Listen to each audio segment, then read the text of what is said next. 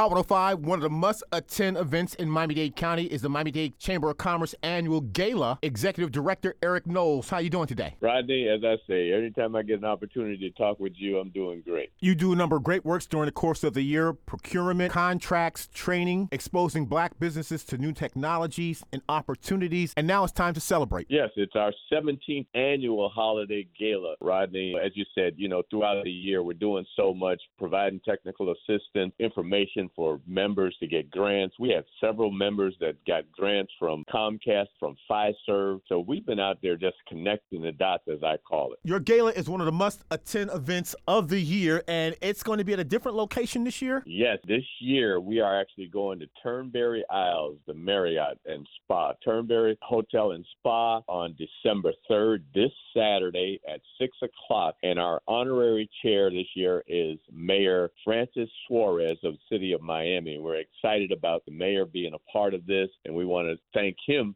for his support of this year's event. And Mr. Knowles, this is a who's who event: dynamic speakers, honorees, entertainment, and recognition. A lot going on. December 3rd at 6 o'clock at Turnberry. We are honoring several individuals in our community, starting with Commissioner Dennis Moss, who will receive the H.T. Smith Lifetime Achievement Award. We are recognizing Citizen of the Year Award, Lillian Lopez, my partner in crime. Lillian is the president and CEO of the South Florida Hispanic Chamber of Commerce. We are also recognizing what we call our Young Innovator, the David Fincher Young Innovator Award. David Fincher started the chamber back in 1974 along with others, but we're recognizing Brandon Okapaldi, founder of Debia Dreams, doing great things in our community. Also, this one here hits hard. We are giving Distinguished Service Award to Deanne Connerly-Graham. Oh, yes. Posthumously. Deanne was a community leader, a community activist that did so much for our community. Unfortunately, she passed and lost the battle to cancer a couple months ago, so we want to recognize her. Her family will be there to accept that award.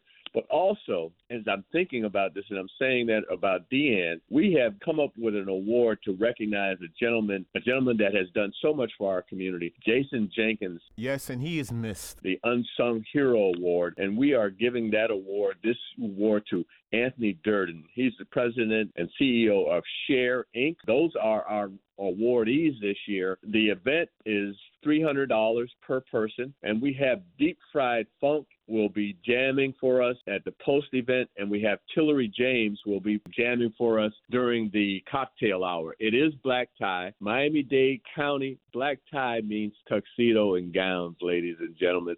So I hope you get your tuxedos, dust them off, come on out and have a great time. Call the chamber at 305-751-8648.